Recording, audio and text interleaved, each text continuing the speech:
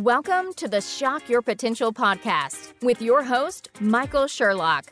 We all have potential, but sometimes we need inspiration to get us to our peak performance.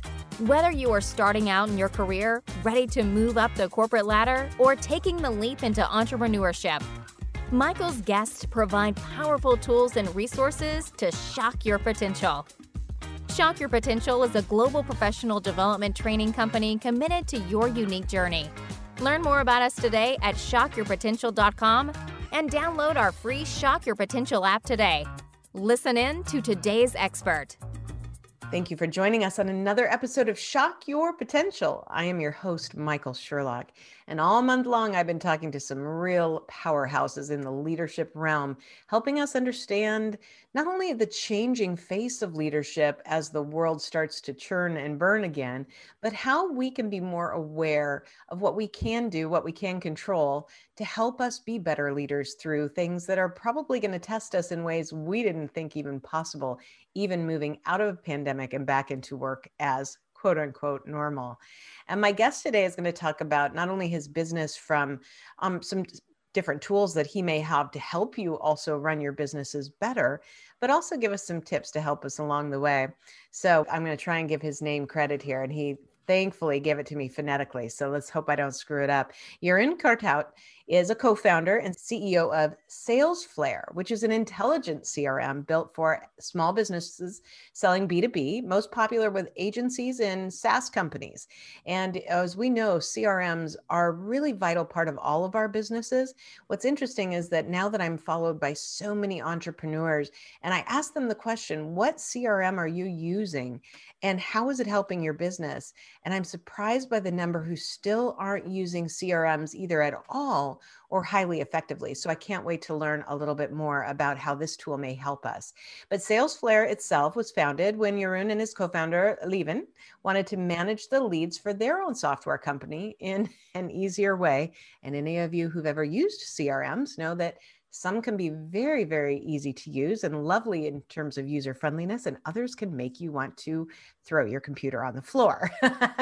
And they didn't like to keep track of them manually. So they said, hey, let's just build what we need. And they built SalesFlare, which pulls customer data together automatically instead of having to hunt and peck for what you need. It's now the most popular CRM and product hunt and top rated on review platforms like G2 for its ease of use and automation features. So Jeroen, thank you so much for joining me today. Yeah, thank you for having me. Before we dive into your background and a little bit more about your business, I had I'm going to call it the honor, just because it's the only way to use a positive word for this.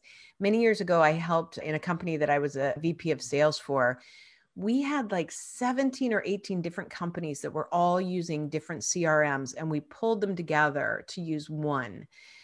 And we built it, and it was so challenging. But what was really interesting is that even people who are using the largest group was using this really clunky, really time invasive CRM. And even though it made their lives miserable, trying to get them to move to something that was easier was such a challenge, because once you've at least known something, you know how to deal with it. Trying to learn something new can be challenging for people, even when it may make their lives easier. So I can't wait to learn. So I hit some of your highlights, but tell us a little bit more about you and your company and how you help your clients to shock their potential. Yeah. So basically, we started our company after using different CRMs. I personally worked at a consultancy for a while that would basically use Salesforce a lot. We'd deploy that at customers, we'd use it internally. It was my very first CRM, so I took it very seriously, and I really tried to use it fully, using it to log my to-dos and to get notifications about those and put every single thing in there. But I very quickly learned that this is not easy. It takes a lot of work, and it's fully dependent on me. And that's also what we found then later on. We had a software company.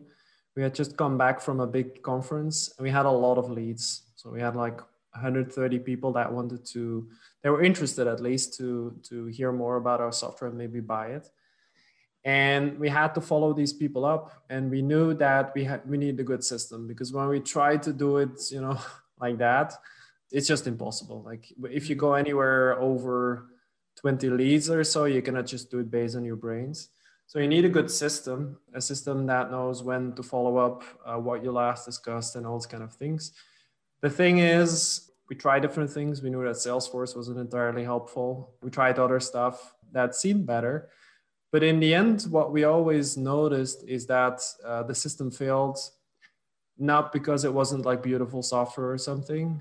Some of them definitely were, but it was because we didn't manage to keep up with the expectations that came with the software. So the software expected us to be these almost perfect data input robots. Like every single thing we would do, we would put in the CRM. Like you send an email to someone, put in the CRM, they send something back, copy someone in, you're like, oh, there's a new person, I could put that person in the CRM. Maybe they have an email signature, you're like, oh my God, take the email signature, put it in the CRM. You call them, some exciting call at the end, you're like, oh, but first let's put it in the CRM. You know, it's not really human to do this kind of stuff. It's very hard. We're not computers.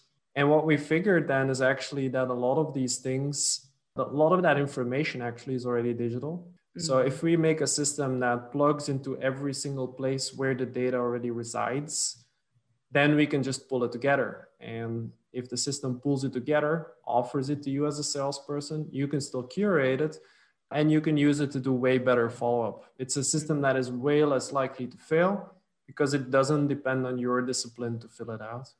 So that's the idea we started with 7 years ago. It of course sounded easy to make and stuff. It took us a while, but by now we have a system. It works. We've also gone through all the hoops and the work to make it very easy as well, because our end goal is not just that it automates stuff. Our end goal is that it's a CRM that you actually use. So that doesn't just mean automating the data input. It means making it very easy to use it. That means easy to understand first. It means not needing a lot of clicks. It means things like the software almost disappearing in the background. So like you should be able to spend a lot of time with your customers and very little with the software. So those are sort of the two things we really focus on. It's automating a lot of things away, and it's making that very easy. And like you said, we are top rated for that on platforms like G2 and stuff. And we have now over 2,000 companies using the software. Fantastic. As I was listening to you and knowing that my podcast manager is going to listen to this episode before we put it up, she will be laughing because she started out as my administrative assistant. And when we first then launched, a CRM for us to use, I just said, I have this email folder where I've kept any email of any contact that I want in the CRM. And I just spent a day forwarding them all to her so she could input them. And she probably hated me at the end of however long it took, because it took us a long time to go through all that. And I remember just thinking, gosh, yes, it'd be so great if as I got them, I put them in, but it was just so time consuming even to take a minute, it seemed, to input all that data when you're like, your to-do list, especially as an entrepreneur, is already 10 miles long. And anything that makes that job easier would definitely be appealing to me as well as my poor team. Well, it's good that you took the time already. It's very important that you get your CRM up to date and that you have everything in there, because it's really, if you keep it well, it can be gold. The thing is, most companies don't succeed in that, partly because the software just doesn't lend itself to it. It comes with all these expectations. Now, there's other aspects to it as well, of course, but that's the part we focus on. It's a part that has been ignored for a lot of time. Like when I did customer interviews in the very beginning, I would talk to companies and I would say like, okay, so how do you organize your sales? What sort of software do you use? What's going wrong? And people would always tell me like, no, the software is good enough. It's the salespeople. They're really, really lazy. If they would just fill it out, it would all be solved. And that always struck me as a very naive sort of statement, because you cannot just force people into filling something out and then expect the world to just bend like that. Right. You need to adapt your software as well to be easier. And a lot of enterprise software, especially, is not up to that level. Is not really built for humans. So that's something we're trying to change. Well, and I can guarantee you, we're not using ours as effectively as we should or could or need to be either. And it's something that's been on the back of my mind for quite some time. So this is a really interesting dialogue, because you're absolutely right. It's really easy to blame the salespeople for it, and yet we're not asking the salespeople what's in your way of doing that. Why is it not? Is it not working? Is it not? Do you not find a benefit to it? Do you not know how to do it? Do you feel like you don't have time? And those are really interesting dialogues. In fact, I see this a lot, where one department sees the other one as causing the major, problem for them. And, I always like to remind people, nobody in the sales department ever got up and said, you know what, today is my day to screw over the accounting department. Today I'm going to make marketing miserable. That's my goal. We all are trying to do the best we can, but sometimes the tools we're trying to use do not help us achieve those ends. Yeah, it's the tools, it's the processes, it's what's in it for us, it's how complicated it is, and how, all these kind of things together, whether we understand how something works. When you put all these things together, that will actually define success. Forcing people is an easy solution. So do you have any, like a great success story that just is at the top of your head of a company that said, hey, before we were using you, we were facing all these problems, and now we can't believe how efficiently we run, or how much better we communicate, or, what kind of outcomes are people seeing? Yeah, the first outcome, there's many outcomes if you use a CRM correctly. But the first very basic outcome is following up with your customers well in an informed way. One of our customers last year told me there are 3 salespeople working in the software, and they were doing $1 million more in sales per year, he said.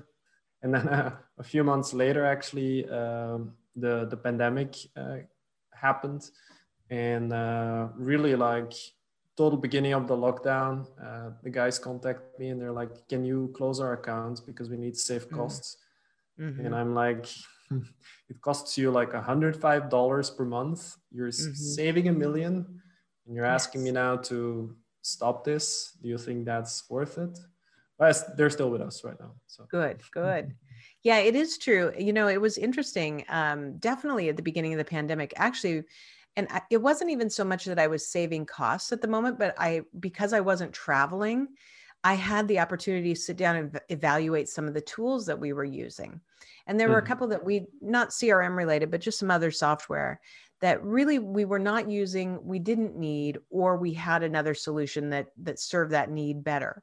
And so I probably closed down maybe 6 different accounts.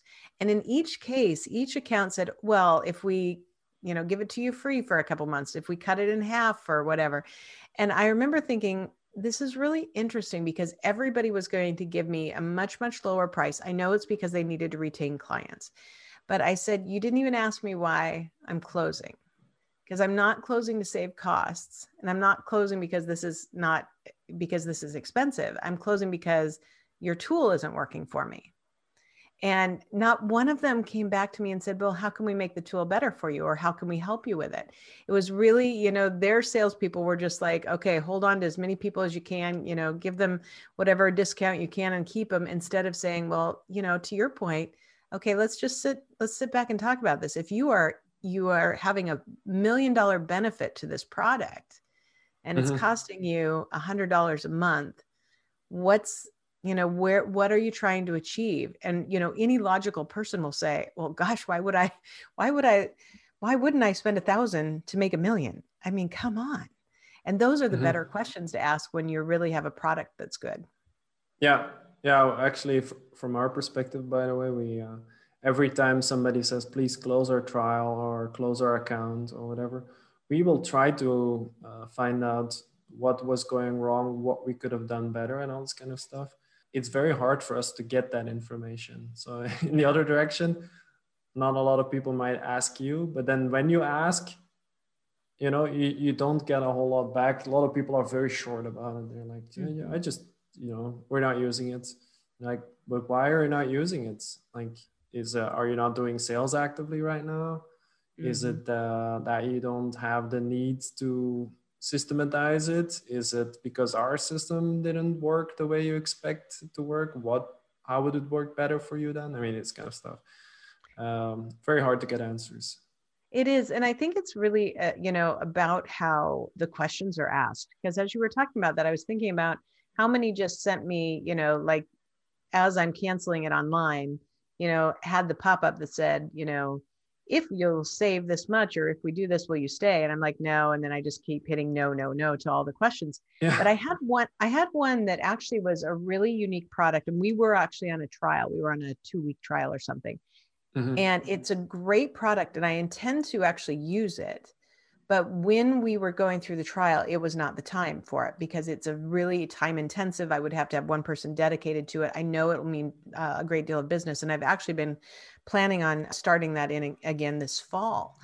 But it was probably the first company where an individual sent me a follow-up email, not just the blanket, pushed out and said, hi, I'm Sally and whatever. And I actually checked to see, it was the real person.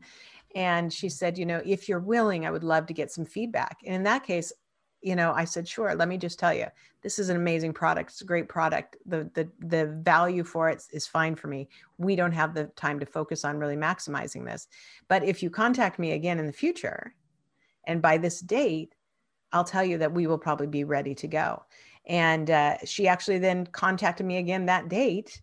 And I said, we're still not ready. So contact me again on this date. So, not that I'm testing them, but that was really to me, an incredible value to say, you actually do care about me as an individual customer for your product.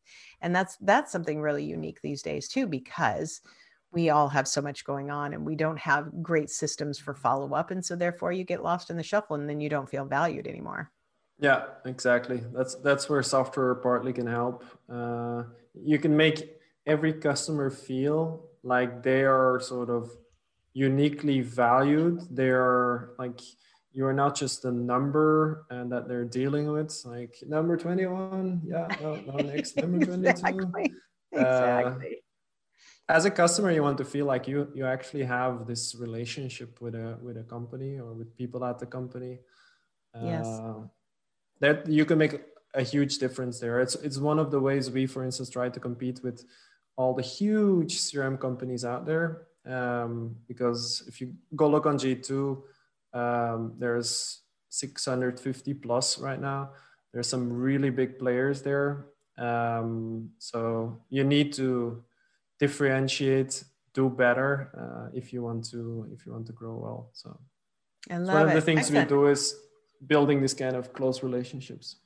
And that's a great opportunity when you are small enough to still have that personal touch. So exactly. We're going to take a quick break. We're going to hear from our sponsor and we will be right back. Imagine starting a long journey without a map or even a clear idea of the obstacles ahead.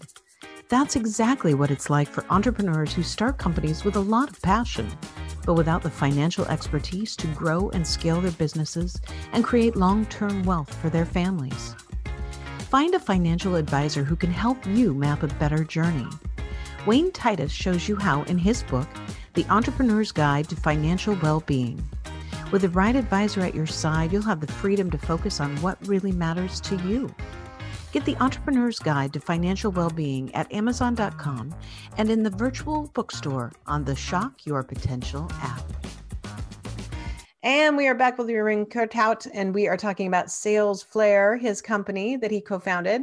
And then I'm not sure if in the beginning I got the name of your co-founder correct. I think I pronounced it Levon. You said Levon, and it was correct. Levon. Oh, excellent. Yeah. Yay. Accidentally got one right.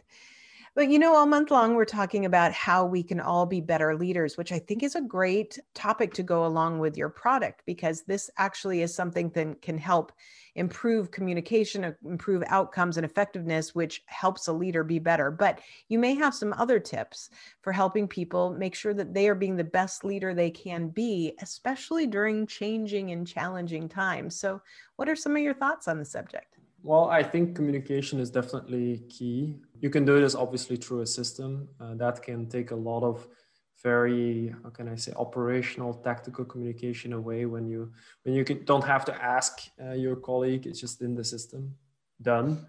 Then you can focus on actually valuable communication. But then when you do that, some of the things we really try to achieve, and that it almost goes to the cultural level, is to achieve this level of radical candor. That's a book. I don't know whether you heard about it. Mm-hmm. I forgot the name of the author for a moment, but we build a team where we value open communication very much. So we try to build strong relationships that make that we trust each other. And when we trust each other, we can go a bit further into what we can communicate, because very often relationships are sort of in the way. You're afraid of saying this and that because you don't really trust each other. When you get that out of the way, then you can actually make sure that you bring up everything that's going wrong. And one way that is particularly effective there, after the trust building, you know, the general team building and we're friends and all that, is when people say something to you as a leader, to do something with it. And it's a hard thing. It requires energy. But when people speak up, then either, first of all, you accept the feedback, then you can, if it's not feedback you can do anything with, then you just thank and explain that things are actually that way, not this way. But when it's something you can do something with, that you not only accept it, but also somewhere integrate it into stuff you're going to do. And that by itself is already difficult. But if you want to turn that a bit more into processes, some of the things we do, for instance, one-on-one meetings is a very obvious one. I mean, you sit together with everybody one-on-one to discuss what might be going wrong. We also do this on a team level, on a bi-weekly basis, where we go through the things that are not going well and the things that are going well. And then for the things that are not going well, we find solutions, and the things that are going well, we learn from. That makes that in a very open way on team level, we already create this kind of discussion where people can bring things up and we can resolve together. So it makes it very open. Then on other levels, we have like on product level or on growth level or so, we have lists of stuff we're going to do. And when people give feedback, you can put them in there, and you need systems to prioritize, and you define priorities together. If you do all this kind of stuff, then you actually put all the minds together, which makes it, you unlock everyone's potential in the team. It's not just the leader saying, I think we should do this, you know, everybody uses their brains, and you can get to way better results. Yes. And that's something in the pandemic that we also had. Like in the beginning, we had to shift some stuff, because in the past we were organizing our communication in a less systematic way. We sort of relied on being in the same room. And we thought that was a good thing, because then, you know, we'd be together and something would be mentioned, and then the other person could also hear it. And sort of like that, in a bit of a chaotic way, everybody would be up to date. In the first few months of the pandemic, we had to rethink a whole lot of these things. Part of that would happen in these bi-weekly team meetings. We would say, like, the way we do meetings, it doesn't work anymore. We don't know what's going on, this kind of stuff. I actually have a blog post about this. If you type something like remote team sales flare, you'll probably find it. It's a post about all the little things we changed to make sure that communication flows more systematically through the company. A very simple tip from that I can share is at the end of each meeting we try to limit meetings to not have too many people involved, because it just doesn't make sense. We noticed that if you have a meeting with 5 people, then 2 of them are zoning out at least, if not 3. So we limit to 3 people. Oh. Yeah, you cannot have a discussion with 5 people. That just, you know, there's always, of the 5, 2 or 3 that are talking, and the other 2 are just watching or listening. Yeah. So we have small meetings, but then to make sure that everybody always knows what's going on, we make meeting notes, but those tend to become very long. Like we write down what we discussed, what we agreed on, what we decided not to do, sort of bullet point style. But then at the end of each meeting, we take a moment, 5 to 10 minutes, and we ask ourselves, what do the others who were not in the meeting, what should they know about this meeting? And then it becomes like, imagine 5 bullet points or something. And that summary goes in Slack, which is the system we use to communicate. Like some people use Microsoft Teams, we use Slack. And it has a link to the full document always, like where you can find everything about the meeting, but then the main points that everyone should know are there. And that way, everybody is always up to date about every single decision that happens in the company. That's very good. I like it on so many levels. And especially, the idea of making meetings smaller, making them shorter and more productive. But also, as you talked about, understanding communication as a change. And one of the things that I'm predicting as we move into later 2021 and beyond is that because of the so many shifts to remote work, and many people are going back to work, but there's going to be a lot of hybrid environments. And my prediction is that for leaders who were already challenged during a remote work environment, not even considering the ones that were challenged as leaders before when it was face to face, but those that were really challenged by remote are going to have a really challenging time if they don't start recognizing this and working on it now, that dealing with hybrid teams is really going to be a critical juncture because of how people are going to feel left out. Are they going to feel alienated? Are they going to find ways to be pulled in? How do you bring in new hires in a hybrid environment? So there's so many different challenges. And I think that you really, help us to remember that communication and always taking a look at what we're doing and evaluating it and asking ourselves and the teams, is this working? And if not, what do we need to fix? And if so, what do we need to continue? Those things will help us to continue to do the best we can in an ever-changing environment. No, I definitely agree. I'm personally a bit afraid of the hybrid environment. We have been fully remote now for a year and 2 months. And last team meeting, actually, we discussed how the team looks at going back to the office. It's not legal here yet to go back to the office. You can what are some stuff? I'm not going to go into details there, but we decided to only go to the office when we can go back with the whole team. But still, we'll have to work in a hybrid way. People are used to the remote thing now, and we might define some days that we go to the office, some others that we don't and stuff, but it becomes a sort of double routine where also, if some people are in the office and some people are not in the office, a lot of these things become very complex. Yeah, absolutely. And I think it's worth a lot more discussion for all of us, because it is definitely going to impact, like I said, those leaders that were already maybe struggling in one or two areas before. It's really going to struggle. And unfortunately, that's when you have leadership struggle, that's when you lose good people. So I'm on kind of a one-woman mission to raise our awareness of it and change it. That's good. Well, I love what you do in your product. I know we'll have all of your contact information on our show notes, but just in case somebody wants to look you up right now, what's the best way for them to find out about you and to find about SalesFlare? SalesFlare is just salesflare.com, and Flare is Flare. You can read about the software there. There's the blog where I mentioned about the blog post as well, and other helpful stuff about sales mostly. You can try the software for anywhere between 7 and 30 days. You get more days on the trial as you set it up. We've seen that people who set it up better are more successful. Yes. And if you want to get in touch with me, you head to LinkedIn. There's only one person with my name, so you cannot miss. But please, when you hit connect, add a personal message because I get a ton of LinkedIn spam every day. A bit less now that they're cracking down on it. Yes. But if you don't add a personal message, I will just assume it's spam. If you add one, though, I will certainly connect with you and we can have a chat.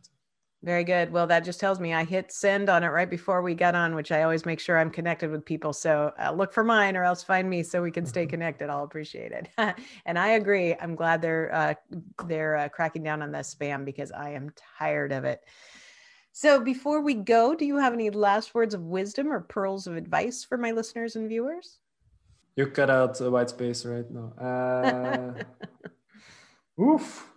How about what would you tell anybody who is listening right now and thinking, I haven't used a CRM, or I have one, but I'm not really using it to its full potential. What do you think would make them say, I'm going to flip over there, I'm going to check out SalesFlare, and I'm going to really give it a great effort to see if this is the tool that will change my business? Yeah, I'll give a pearl when it comes to CRM and picking the right one and making sure you're successful with it, which will impact the success of your business to a significant amount, I would say. There's a few simple rules. One, think about what kind of CRM you need. There's a ton of different types out there. They're all for different purposes. There's e-commerce CRMs to get repeat sales. There's real estate CRMs to build relationships and sell houses. There's B2B sales CRMs like ours that are built to follow up leads at companies. They're all built differently, and some of them might be right for you, others are not. So don't just type CRM into Google and pick the first one. It probably won't be a good match. Secondly, when you select one, involve your sales team. The main reason for that is the sales team is going to be the bottleneck, whether it's being used or not being used, and whether you get any value from it or not. You picking one for them and then telling them to use it is probably not the best idea. A much better idea is making a short list, asking them to try what you shortlisted, or maybe they can bring a few more, whatever. Make them see what they actually want to use. That way you are more likely to pick something they want to use. Plus, you have their buy-in, so your chance of success is way, way higher. And then third, of course, train them well, but go beyond just training for what does this thing do. I mean, it's nice to know what a software can do, but a very important thing when you use a CRM is to also define how you are going to use it as a team. Because you can use the system in many ways. You can interpret the stages in the pipeline in many ways. You can use fields in different ways. You can, and you can create leads at different moments. If you define as a company together how you're going to use it, it's going to make your data so much better. So when you pull a segment or so, it actually makes sense. It's not because Tom filled it out like that and John like that, and it's not usable. Plus, it's so much easier to collaborate as well, to pull good forecasts from your revenue and all that. So Take that little amount of time, put guidelines down together in a little document. And if you go through these three things, you are probably with the 1% who use their CRM the best. So it will make you way more successful than other companies. I love it. Jeroen, thank you so much for your advice and your input. It has been a pleasure having you as a guest today. Yeah, thank you. This was fun for me as well. Thank you for joining us on another episode of the Shock Your Potential podcast. Learn more about us today at shockyourpotential.com, including details on Michael's 2 best-selling books. Tell me more, how to ask the right questions and get the most out of your employees, and sales mixology, why the most potent sales and customer experiences follow a recipe for success.